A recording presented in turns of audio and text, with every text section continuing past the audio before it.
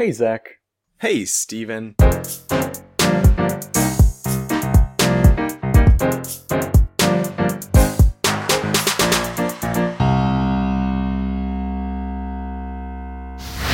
So, Steven, you've been on the internet recently, right? Yeah, I have actually. And around the beginning of April, everything on the internet goes really weird, right? I don't know what you're talking about. I heard about Google Gnome, though.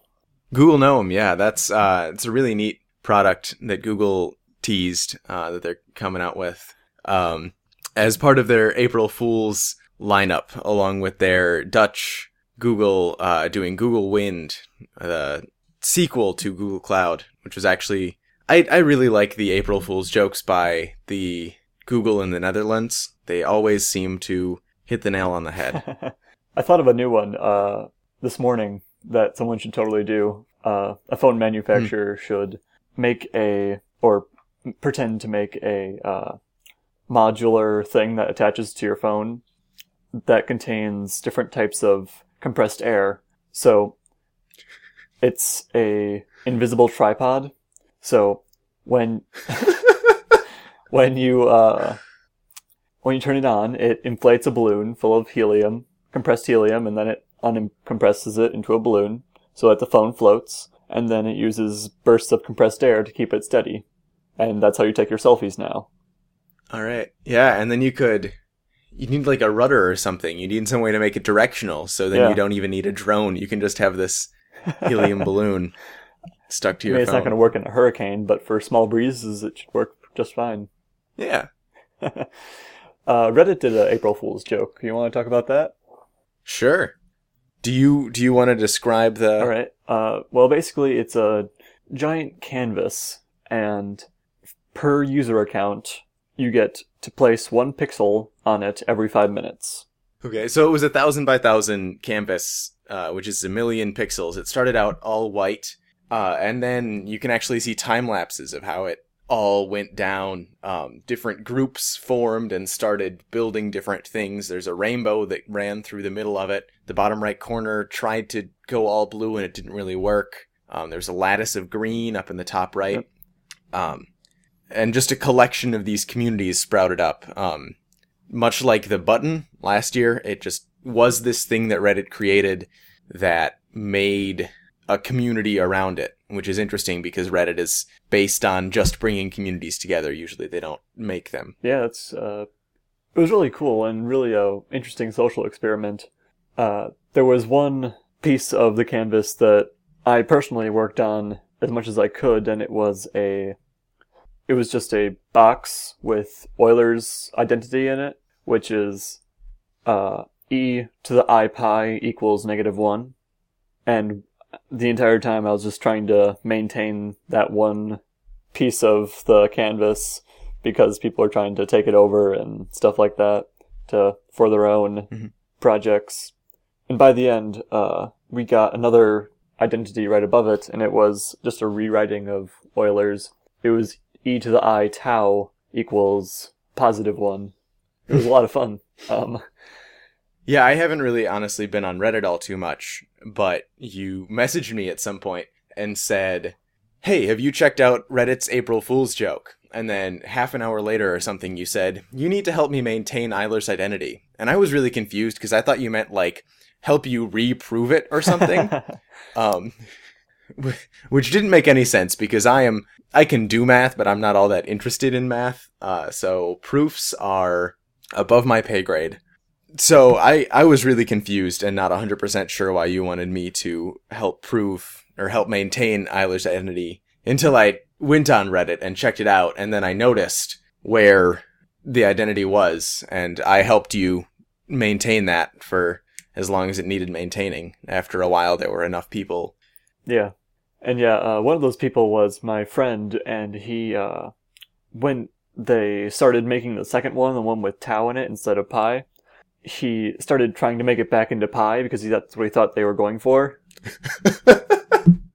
So my friend was accidentally an internet troll. It was really interesting. I actually was going along. You could click each pixel and see who last placed that pixel. And along the bottom of the Eiler's identity box, I noticed that there was a line that our friend who was accidentally the internet troll, he placed a pixel, and then right next to that you placed a pixel, and then right next to that I placed a pixel. Was there any projects or were there any communities that you thought were especially impressive? I think some of the events, some of the happenings that occurred in the 72 hours were interesting. Like, there was the Void, which was just this big black circle that started in the middle and then kind of grew in a tendrily fashion out to different bits of the map. And that there's a whole rise and fall of the Void that you can follow through the story of Reddit's Our Place. There was the battle between Germany and France. There was a German flag and a French flag, probably 100 pixels apart that they were building up. And at some point, the German flag just started creeping towards the French flag faster and faster and faster until they just started overtaking the French flag. And France, instead of attempting to fight back or anything, just shoop right up. They went from where they were and moved their whole flag up. So they were just above the German flag.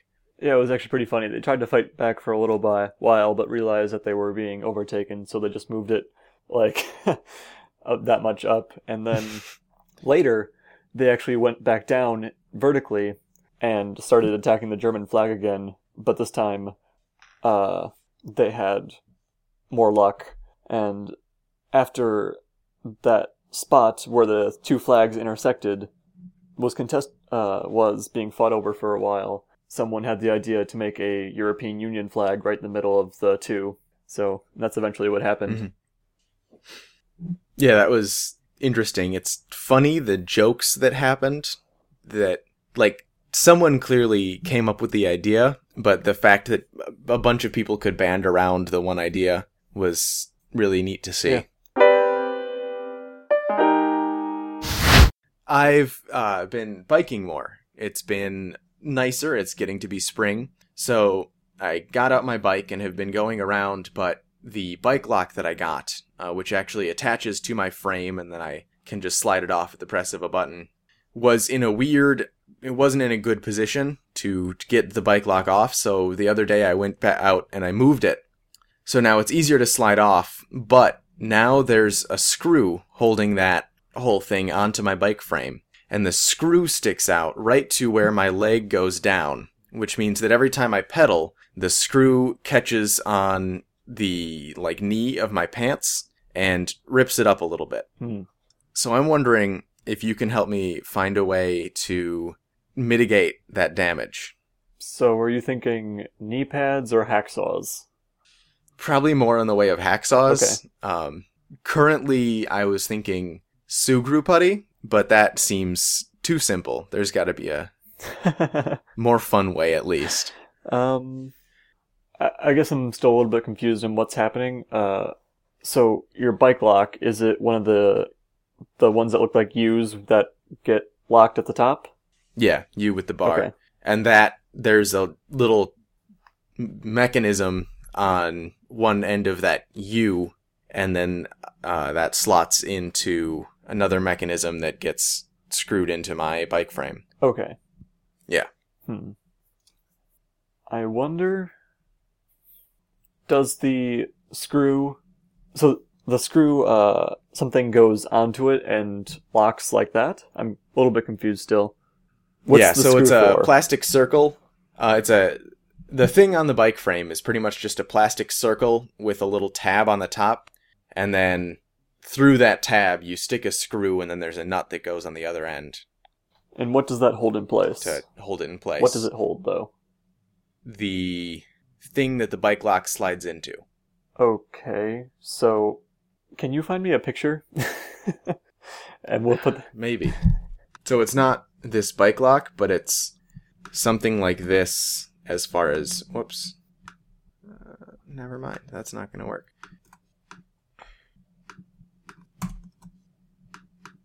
It's not that lock, but it's that tube thing if you go down to the 5th image. The 5th image.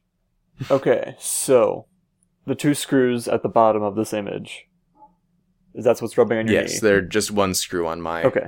Yeah. And that extends too far and hits your knee. Okay. That Yep. makes sense. Couldn't you just unscrew that if you wanted the bike? That's just for sliding the lock into when I'm going around. Oh, okay. I see. That's just The lock comes off of it to lock on the front wheel I understand now. when I'm So, stopped. Yeah. okay, so here's another simple solution. Put that somewhere else. This frame was not designed for things to be stuck on it. There aren't too many places Okay. Let's just between a water bottle. we'll just assume that this is the only place that this could go. Yeah. Alright. So how could we... Will you ever need to take this off? Hypothetically, if I get a different bike. Okay. So we probably should stay away from melting. Yep. Yeah. Welding it onto the bike frame, also not optimal. Okay. Here, I got it. So, Okay. you cut a small portion of the bike frame, a part of the tube, and reattach it with a mechanism that twists the part that you cut off as you pedal. So, and you time it so that when your knee goes up to hit the screw, it twists the screw away. Okay, but then my other foot is going up and the lock is right on top of my other knee. There's a small problem with that design. Because, yeah, it'd be really easy just to twist the thing, but then the lock is sticking out right where my knees are. I can't quite tell if you've frozen No, or... I have definitely frozen. Okay. My picture is frozen. That's weird. I've never seen that before. Okay, I'm just gonna be frozen in a Alright. twisting position. Do you want to end the Skype call quick and come back? Sure. Alright. Hey I'm there. unfrozen on my end. Yep. Okay. Now, I really don't know, Zach. You could... So, as of right now, my best bets are a hacksaw and some Sugru putty. I think so. All right. Or, they make like little rubber caps that I could probably get and stick it on there. Because it's not that it's there that's the problem, it's that it's there and sharp and metal Right. that's the problem. It's not that it's hitting your knee, it's just that you need it to not rip your pants up. That'd be preferable, yeah. Or just get better pants. All right. Well, thanks for your help, Steven. Thumbs up. Did you know that your ISP can sell your browsing history? I have been tangentially aware of this. So yeah, that's concerning. To me, at least. Yeah. Not that I do anything that, would warrant anyone caring about it, but what if I was searching for, I don't know, something that my insurance company wouldn't like, and they decide to hike up my rates because of it, because they bought my browsing history. Yeah. I think there was a bill like this passed in the UK kind of recently, but that was just that any government employee could see your browsing history, which included postal workers. So that was an interesting decision to have made to make it all government Why employees. not just law enforcement or something? But maybe it's to encompass the government agencies that they aren't allowed to actually name. But they need to have them in Right. so that they can. But yeah, this is really. I mean, it's definitely not ideal, but it's not that big of a problem yet. Mm-hmm. I'm not panicking over it, but at the same time, I'm not super happy.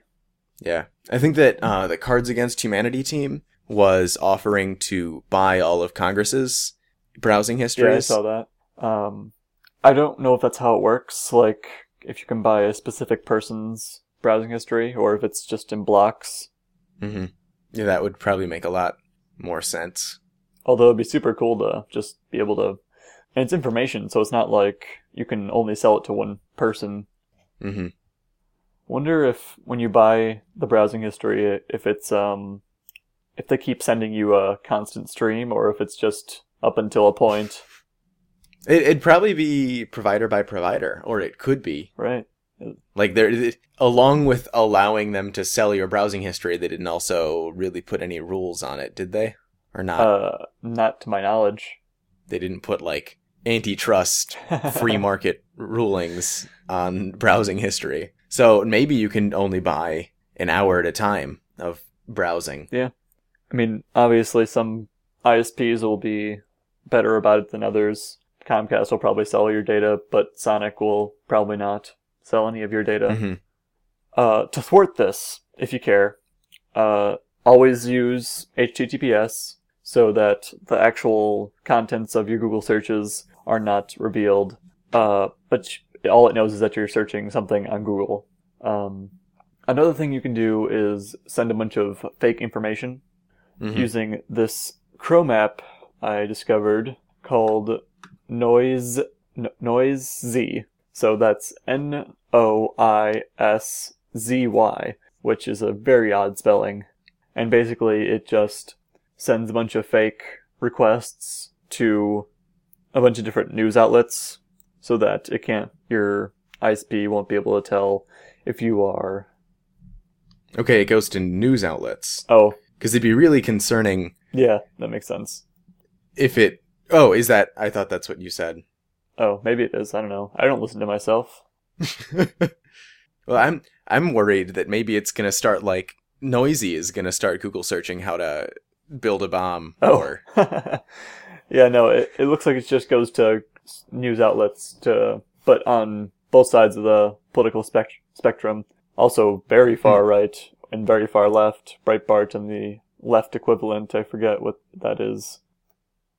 What is it? Hold on, it's... I know I've definitely seen, like, graphs of extremism of outlets. Let's just see.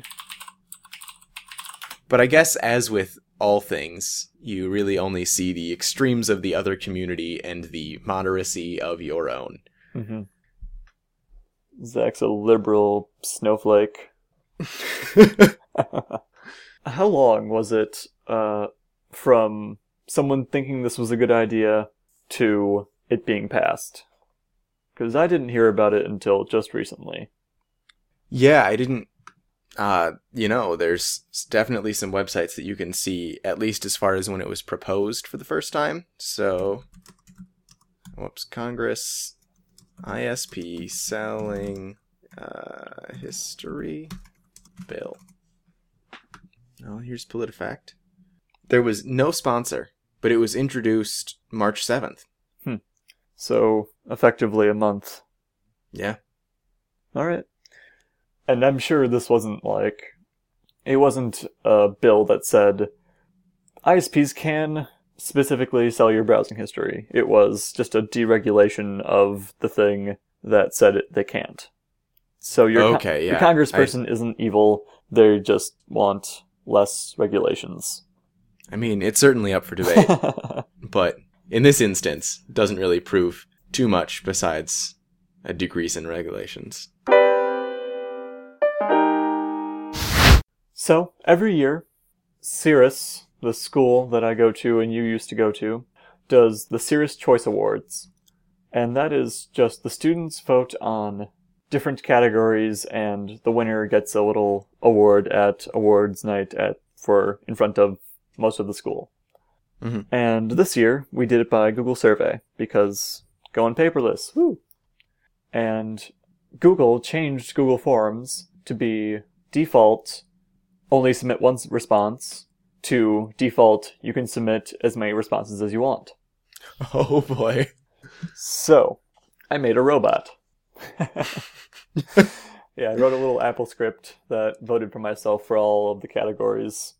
Then I was told I was ineligible because... Oh, man. Yeah, I know. Somehow she didn't believe me that 70 students from Cirrus out of the 20...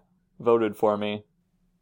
So even if you would have won otherwise now, are you no longer allowed because you rigged the vote? I talked her back into letting me be eligible, but she had to make a new survey because all of her data was... what's the word? Faulty? Yeah.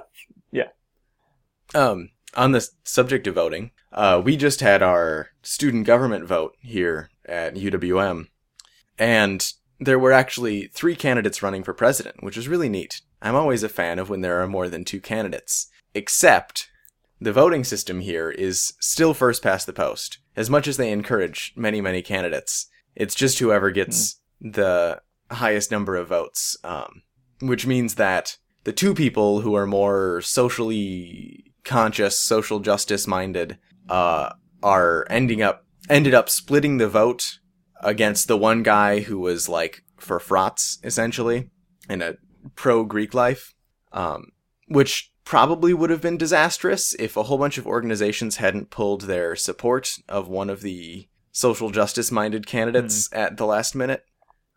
It was probably more eventful than most student government elections. Yeah, it sounds very politicky and not very studenty. Like there seemed to be some coordination, which I thought was interesting.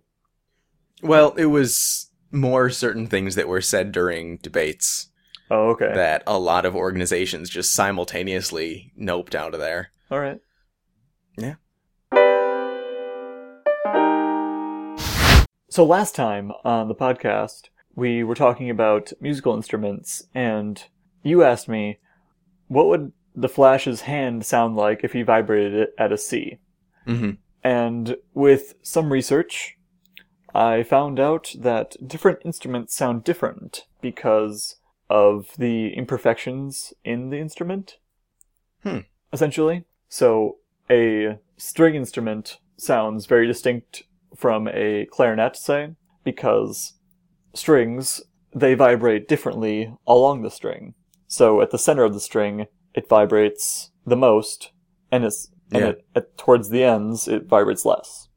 And combined, to your ear, that sounds like a C, but the different waves give it that string sound. Okay, that makes sense. So with a clarinet versus a trumpet resonates a little bit, even though most of the sound comes out of the bell. And it resonates differently at different points of the trumpet, because the sound has gone through less tubing. So the thing that makes an instrument sound like itself is the stuff that's the wrong note? That is my understanding. All right. It sounds reasonable. Yeah. Also, the difference between... You can pretty easily tell the difference between a digital instrument and a real instrument by the patterns of attack and decay. So when a trumpet player plays into their trumpet, they at first have a high volume hit, and then they go back down into the normal note, even though to your ear, and if you're not paying attention, it just sounds like the same note all the way through. But subconsciously, at least, you can tell that it's a real trumpet just by the way we play into it with our breath. So that's why, like, MIDI brass doesn't really work. It doesn't sound right. Yeah. Is because it's too good, essentially. Yeah, exactly. Too on the note. Yeah. So, the Flash's hand, depending on how he vibrated it, I'm thinking like he moves at the wrist as if he's making a fishtail motion with his hand. Maybe. I think the Flash... It's possible that at one point the Flash was able to phase through solid objects by just, like, exciting every molecule in his body. Yeah, I remember that. So I feel like just he could make his whole hand vibrate at a C, I guess was what I was thinking. And yeah, so in that case, it would be something like... I'm trying to think of a comparable instrument, but I don't think there is one. Maybe it would be just like what you get if you ask a computer to play a C, which is just, Yeah, just a perfect C note. Yeah, just the sine wave. But, like, when a human sings a C, that's meat vibrating at a C, and that's not a perfect C ever. There are imperfections in that. So I think unless he spent his entire time as the Flash devoted to playing a perfect C, there would be some imperfections in it. Yeah, you're right. Well, I don't know. Because if you can phase through an object, then you have to be pretty perfect, otherwise you're going to get stuck. That would suck. So I think he has a That'd be very high degree of control over his vibrations, otherwise he would definitely not be able to phase through something. Huh. Yeah, I suppose. He also ran fast enough to go back in time once. Flash is a weird comic. Definitely. So yeah, but if he decided he's gonna do it the fishtail way, it would sound more like a piano, I think, because of the way that part of his hand is going less fast than the outside of his hand. Mm-hmm. Kind of have the imperfections of a string instrument. All right. Yeah. Good to know. Maybe we'll have to do some tests at some point. Oh yeah, we'll just further. Here's what we can do, Zach. We'll get a one of the practice arms that doctors use, and then figure out a way to vibrate that at a right. very high frequency and a high amplitude, and more follow-up to come, maybe. Maybe.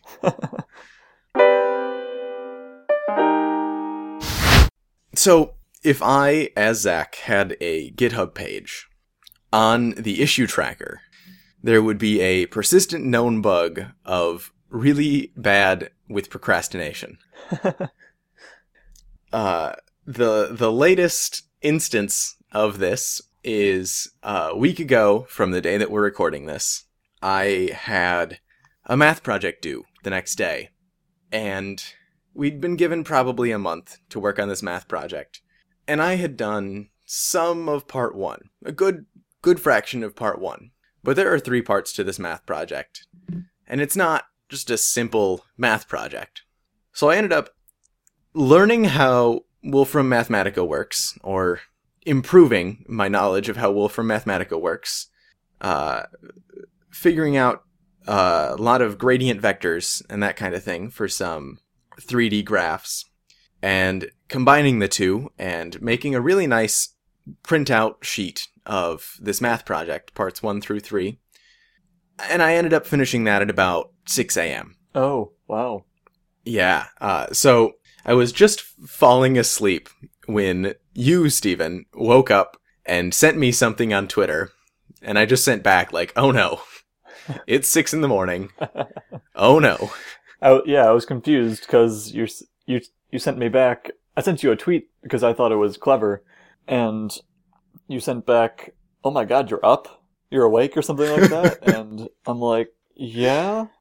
I mean, why wouldn't I be up at 6 a.m. and I wake up at 6 a.m.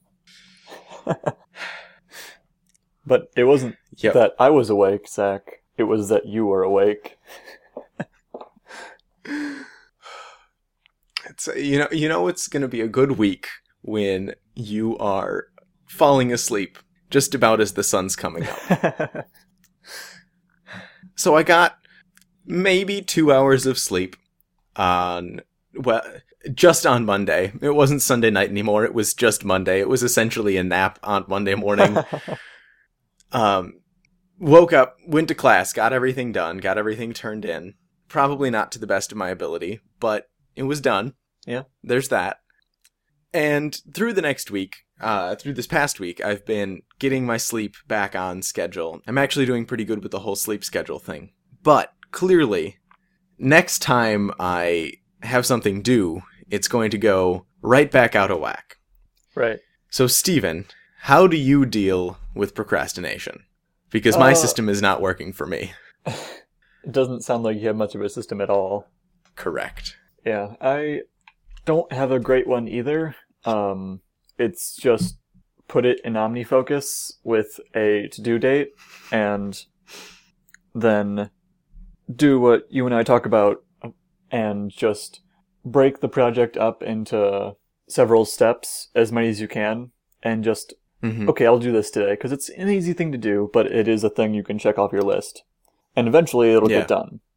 And if you realize that you are not going to be ready by the schedule, you just continue to go. And more helpful than knowing what to do is knowing when to do it and when it needs to be done. Because if, I'm assuming you put it in your to-do list or something, at some point. Yes, but I put it in as work on project. Yeah. So the best solution I've found out is to put it in as research topic 1, research topic 2, research topic 3, and when you're done with that, or even less than that, you can do research like to a point topic 1, research to a different point topic 1, keep going like that. If you can't finish it in 1 or 2 sittings. Yeah. And then after that, you put in the rest of, okay, you actually need to print the stuff out and make a... So yeah, that's really the only way to do it as far as I know. I mean, you could like make a really annoying alarm clock that says, this is what you have to do, and read off everything in your to-do list. Please, no. I would not be able to turn that off for probably 3 minutes. And, even better, you also would never want to get out of bed because of it, because you'd just be so overstressed. Oh, yeah. Too much to do. Too much to do. I'm going back to bed. Can't wake up. Some weird logic I was just brains have. Watching something earlier, actually, that was talking about how the most productive people tend to pare their to-do list down to about 3 or 4 things per day. Mm-hmm. Because then you have a sense of accomplishment. Hey, I did these 3 things at the end of the day. Right. And currently, I at least have 17, which is much better than the 30 that I had last time we recorded a podcast. So I'm getting better about it. But not much better. I have 5 currently, and 1 is record podcast with Zach, so I think we're all right there. Good job. Well, okay. Good job. I don't have 5 things on my to-do list. I have 5 things in my priority to-do list. Overall, I have, let's see. Yeah, it's probably around 50 things to do eventually. But right now, today, I'm going to do 5 things. And are those just a lot of administrative tasks? Yeah, and generally there's some, like, I'm learning sign language as a project, which we can probably talk about next time on the podcast, because I'm not prepared to talk about it. And so, there's also project research that I need to do, and I'm probably going to edit the podcast a little bit. Mm-hmm. And that's about it. I have too much homework to have just 5 things. Yeah. Is your priority... I know you said you were going to set up a priority system. Did you end up... is that working for you? Not really. The problem is, for a priority system to work, you need to set the priorities either every morning or every night. Mm-hmm. And usually, or not usually, but there are some nights that I get home probably at 11 from work or from going out and doing something. And I'm too tired to sit there and think, okay, now what do I need to get done tomorrow? And a lot of mornings, I pretty much wake up, roll out of bed, and run to class. Mm. Or bike and rip your jeans open. That too. So, the priority thing hasn't worked. I'm trying a scheduling system that I haven't had enough time to work with. So it's still, maybe I'll talk about it next pod, but that seems to work because I can schedule things into slots, open slots on my calendar whenever. That doesn't need to be just in the morning or just at night. The Tempest project is finally over. We went to the conference in Madison, and it's finally done. It's been going on for way too long, in my opinion. And yeah, so we presented the Tempest wrap, which I am finally confident enough to put in the show notes. And it was actually really funny because most of the projects there were paintings, or they were like, it was art and it was projects and stuff, but it wasn't, most of them weren't humorous. So we sat through like, about an hour of just, this is the painting I made, and they were super impressive, and I can't pretend not to be impressed by them, but they weren't overly entertaining most of the time. So we got up there with this epic rap battles of history style video, and got a very good reaction. Yeah, it sounds like a good break from the norm. Yeah, yeah. But also I bet there would, if it were the other way around and it were a whole bunch of like joke type videos and then one painting somewhere, there would definitely be a lot of people who really enjoyed the painting. Yeah, you're right. And I mean, yeah, there was interpretive dance, which was it was really fun to watch. And it's just I don't know much about dancing, but it was essentially a guy in a leotard prancing around the stage and making movements with his arms and legs. So did the interpretive dance evoke thoughts of The Tempest? The music was a song from The Tempest. Ah, okay. And that's how he interpreted the song, I think, okay. as a dance. Perhaps.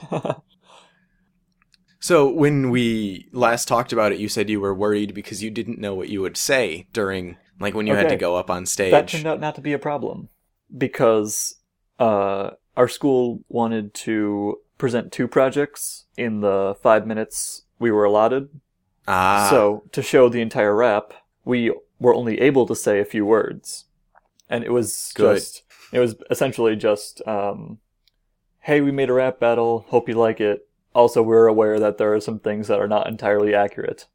Mm-hmm. And then we showed the video.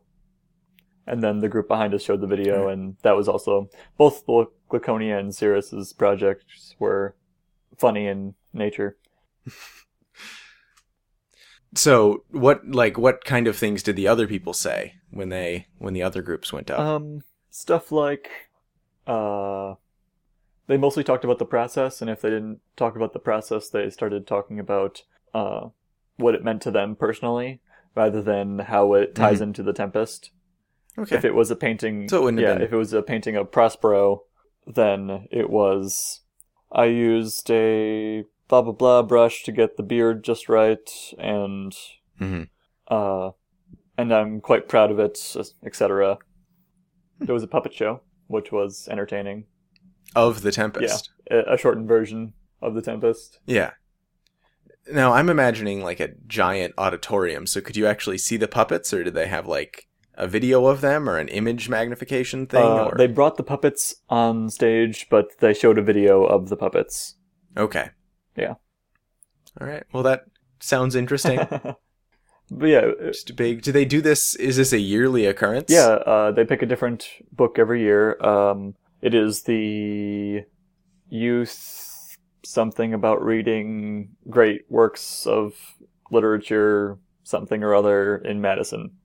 That's got to make a wonderful acronym right there. Yeah, it's not. I don't remember. I'm sorry, but yeah, should be done now. Shouldn't have to do any more work on this stupid rap, and my partner's in that rap. So are you just done with school now, pretty much? Almost. I do have to finish up foreign language. Mm-hmm. And that's the sign language. Yeah, which I'll talk about when I know some sign language. And yeah, once I get that done, I'll be good to go. I could graduate without the sign language credit, but I do want it. Yeah. So I got some just for fun projects in the works as well. Mm-hmm. And yeah. All right. So, Stephen, when you're working on those just for fun projects, how are you going to organize all of the deadlines? With OmniFocus. But I understand your segue. So, I think I fixed my calendar issue. That's good to hear. Yeah. I was trying to change the default in the Apple Calendar app, which is a client for iCloud and Google Calendar. Mm-hmm. But what I needed to do was change it in the online version of iCloud and the online version of Google Calendar. Because somehow that changes the default on the calendar app.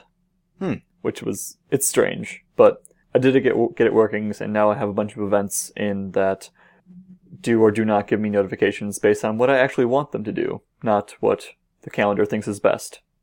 Yeah. It's always good when you can get the technology to actually do what you tell it to. But yeah, that took me way too long to figure out. I probably just didn't work on it hard enough.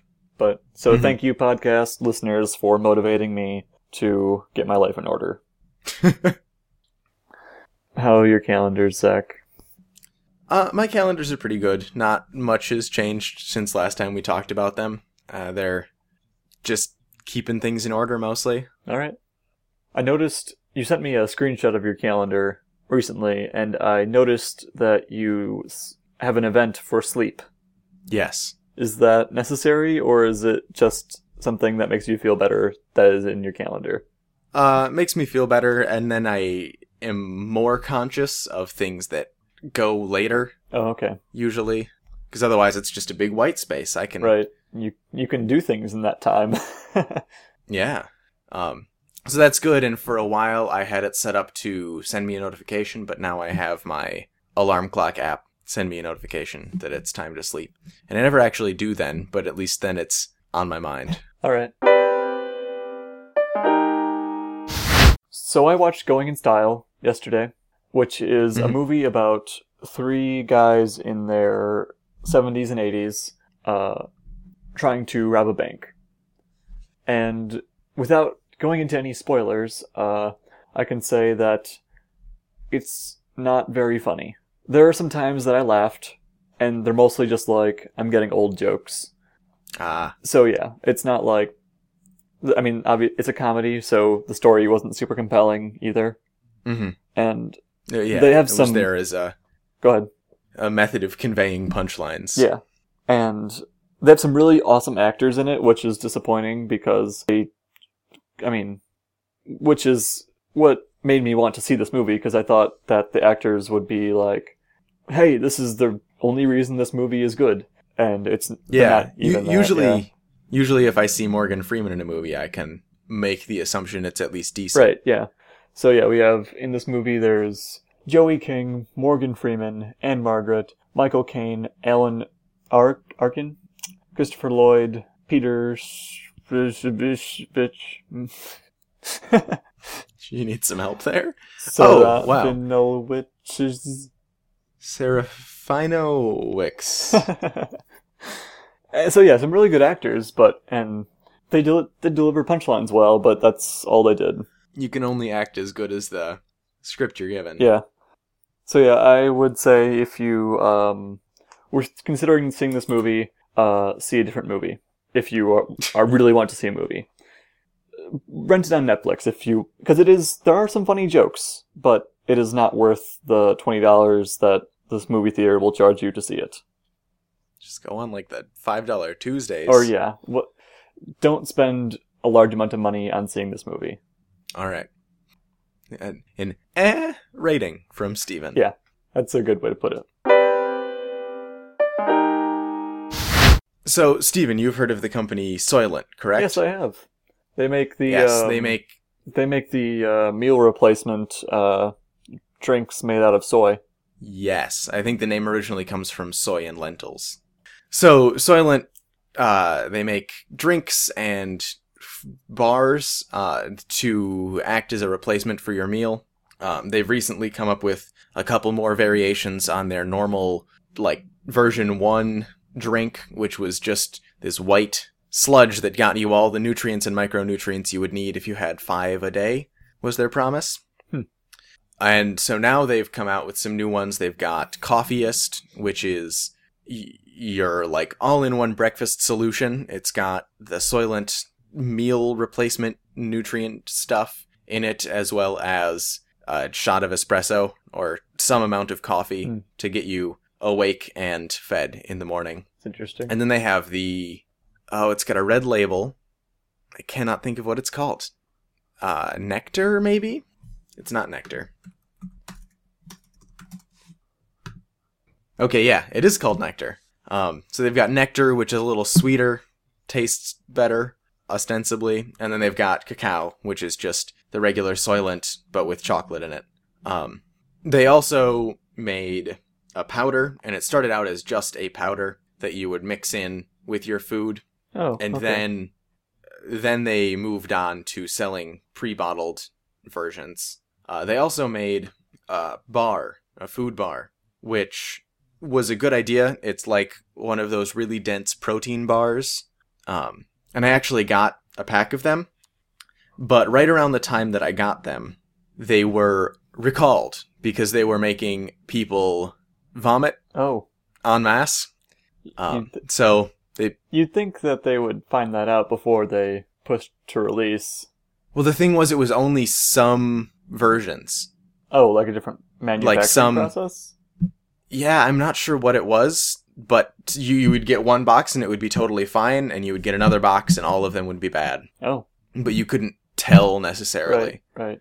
So they sent an email out to everyone who had purchased them and pretty much said, hey, throw out the ones that you have. We'll give you a refund. Just don't eat them. Right. Don't eat them. Don't Okay? sue us. Yeah. So I did as they asked, and I threw out my box of Soylent food bars, and haven't tried any of the other Soylent products. And part of the reason why is because the only way you can get Soylent in any form is in big shipments. And I don't necessarily like to try one thing as Soylent. I don't want a big shipment, but sometimes it would be nice to, just as I'm going somewhere, pick up a thing of Soylent and not have to worry about a meal or anything. Mm-hmm. So an idea that I've been sitting on for a while that I think would be good would be a Soylent retailer, preferably a food truck. Just a little, like a rickshaw even, that you could have pulled behind a bike. Oh, okay. That you just sell Soylent out of. And I don't know, you'd need to like set up an agreement with the Soylent company, right, to get it to actually work out. Yeah, I wonder if there's a reason that like you can't buy Soylent in grocery stores and stuff like that. I mean, I understand having lower prices online because you don't need a middleman, but why not do it at all? Yeah, they currently do not work with any distributors or resellers except for Amazon. And they don't have a reason why, really. All right, well. All right, yeah, if you could do that, that'd be cool. What do you use the Soylent bars for? Like a meal replacement or just like a snack or? For me, they were a good breakfast. As mentioned before, a lot of mornings I'll pretty much just get up and roll out of bed and be ready to go to class. And I could eat a Soylent bar on my way to class. It didn't taste the best, especially scarfing it down, but it was a lot of the nutrients that I needed to get my day started the right way. All right. On days that you have more time, what do you do for breakfast? Now, usually a bagel, because it's a lot cheaper to get a bagel and just get a roll of bagels and keep them up in my room than go downstairs and get an omelet and wait for them to make the omelet. Right. And all that stuff in the cafe. What appliances do you have? I have a toaster that I share with the whole floor and a microwave that I share with the whole floor. And then in my room, I've got a refrigerator and an electric kettle. Okay. I was wondering if you had, like, I didn't think you had an oven or anything, but, like, what was the extent of your culinary ability? Pretty restricted to microwaving and toasting anything if I want to heat it up. We've got one guy on our floor who actually is the microwave chef of probably of the whole campus. Like, he makes all kinds of different foods in the microwave. I think he made like a chicken dinner one night in the microwave. That's awesome. That sounds like a very useful skill. I'm writing that down. As I mentioned, one of the Soylent products, the food bars, caused people to get really sick. Stephen, I hear you have a story about being really sick. I don't actually. I just felt myself getting sick this week, and that is, for me, that's being dehydrated and sometimes headaches. That is a telltale for me that, oh, you're about to get, like, snotty and gross. And so what I do to combat that is just drink as much water as I can possibly drink in a day. And eat very little junk food and stuff like that. And just go about my day as usual, except with way more water than usual. So I was Yep. wondering, Zach, how do you deal with getting sick or being sick?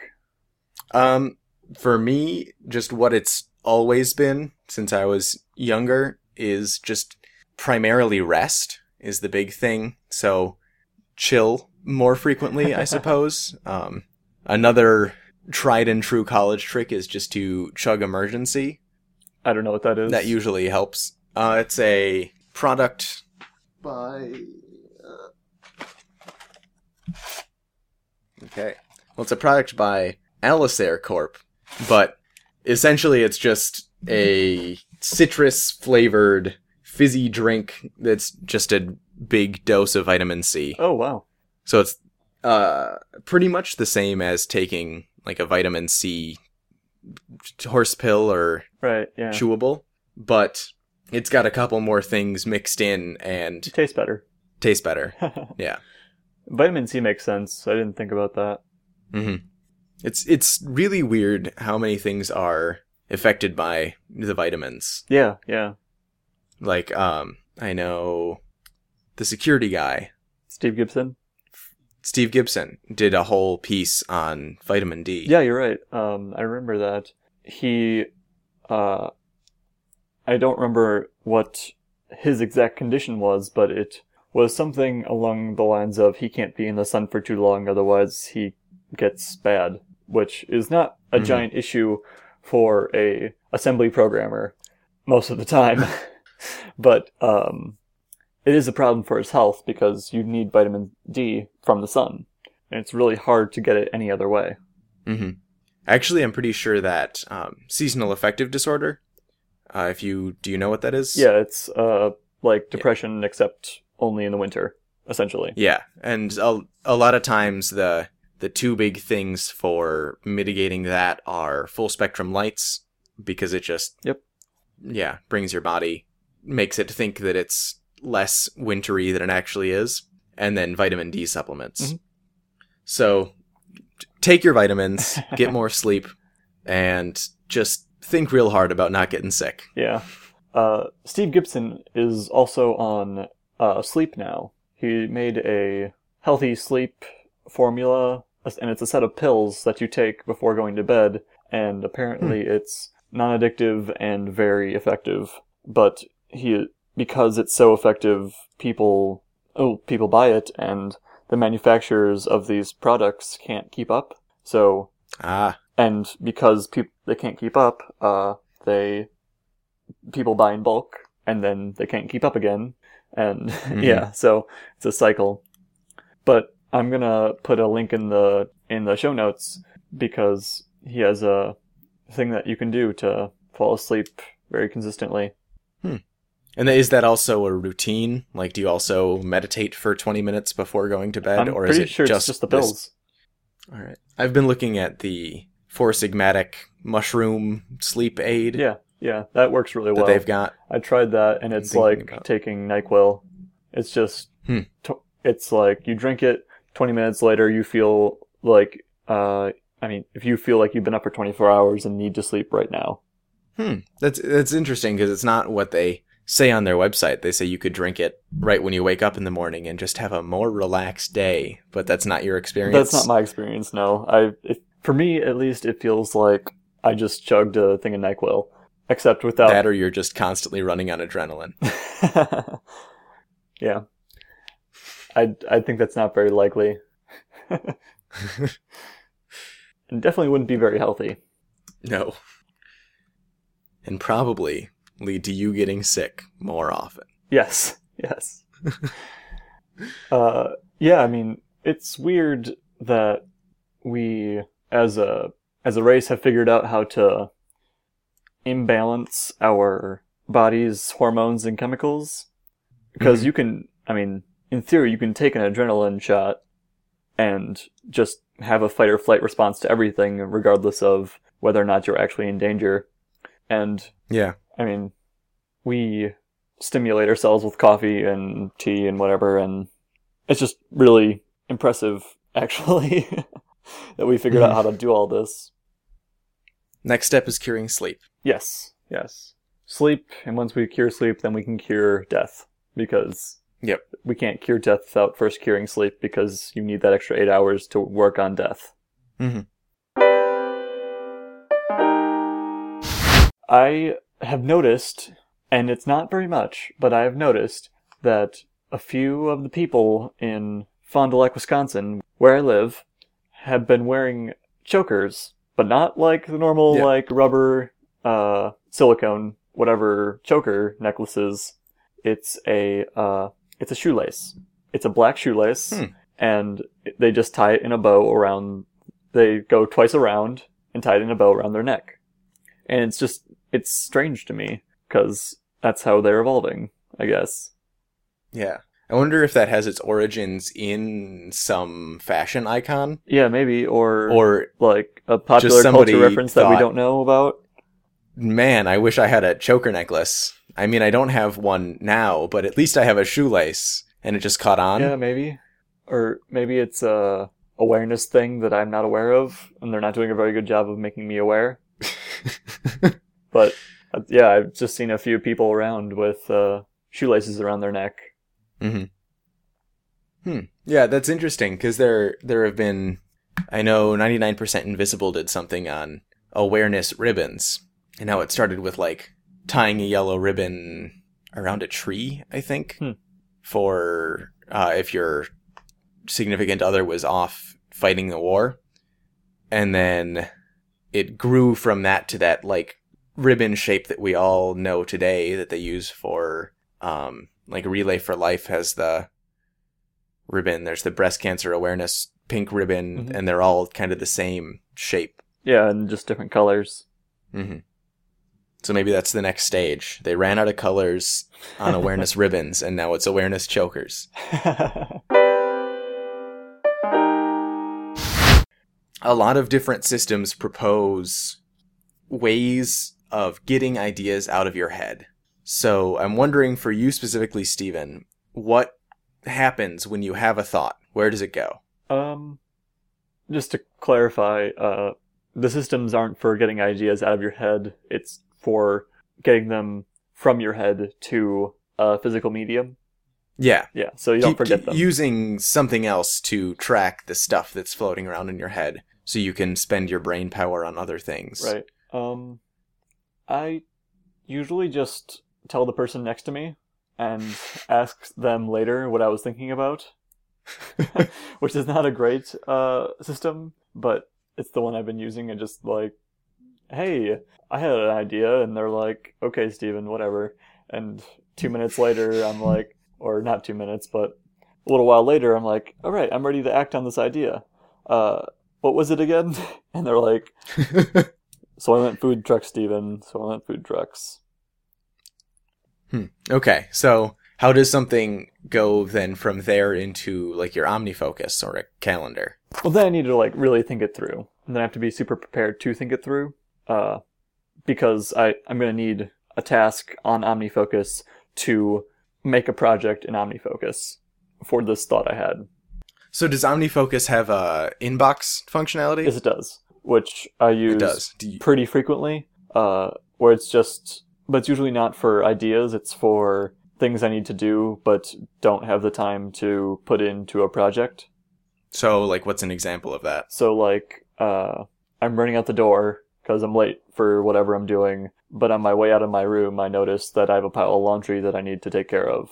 I say, Hey Siri, remind me to put away my laundry, and then that puts it in my OmniFocus inbox, and later I can catalog and put it in the chores project. Mm-hmm. Which I don't think usually is what it's used for, but it's what I use it for, and I don't think there's a wrong way to use it, so... Yeah, if it works for you, that's good. Am I frozen again? Yep, you are. But that's attractive. You're a pretty ballerina. I am. For me, I generally, I have a couple different ways that things get into my to-do-ist. When I had my Mac, it was really easy. You just hit Command-Shift-A, and the little Todoist bar would pop up, and then you could type in whatever, and it would do its natural language processing stuff that it does, and put everything into the right project and go where you wanted it. But now that I'm on Windows, apparently pop-up bars like Alfred or like what's this? The tool, the magnifying glass, Spotlight. So things like that, like Spotlight or Alfred, are just not a functionality that Windows offers. So there's currently no quick way from any app to add something to my Todoist, which is a mild frustration at best. There's something that I know OmniFocus does. I'm not sure if you can do that on... I know Todoist does it on Mac. But if you highlight some text and right-click it, you can make a service that puts it into your OmniFocus or Todoist inbox. Can Windows have something like that? Like a thing in your right-click menu? Yeah, it does. I think that's a Chrome thing. Let's try it in a different browser. Doing some testing right now. Nope, it looks like all right-click menus are based entirely on which app you're in.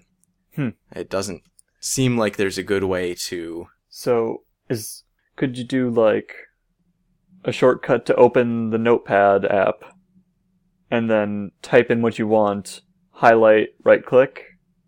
Or is that too much? Yeah, I mean, there would be a way to hack it into the system. Right, yeah. But either way, it's aggravating steps, that it doesn't... Yeah. But yeah, I could probably set up a script. Todoist has an API, so I could set something up that just opens up a Todoist new task file on my desktop. I type in whatever I want, close it, and then it gets put into my Todoist just by an auto-running script. Yeah. Or, like, a Windows app that opens by a shortcut. Like, it's always running in your little menu bar. Mm-hmm. You shortcut, it opens up a little window just like the Todoist one on Mac. You type it in and it sends it, and hopefully it does the natural language processing on Todoist's side and not yours, and you don't have to program that in. Yeah. It seems like a lot of work. Or it could just always go into the inbox from there. That works too. That would work too. I'm not sure what the difficulty is on that kind of thing. Yeah, it doesn't seem like Todoist is really built for, or that it doesn't seem like Windows is built for quick, handy things popping up. Yeah, so sometimes when I have thoughts, I'll open up Todoist and add it to Todoist that way. Otherwise, if I'm trying to work on something, I usually try and have my little Rhodia notepad next to me, and I can write down ideas as I go there. And also at nighttime, I have a problem with thinking something up, and then I'll open my phone to put the thing into Todoist and then get sucked down Twitter. So I have just started using a notepad, the same notepad, just draw a line and say nighttime, and then I can add those thoughts as they come up without turning on a screen. Makes sense. See, yeah, I did do that a few times. I've put ideas that I've had for, say, a project or something into the inbox, but I very rarely act on them, which is why I don't do it very often.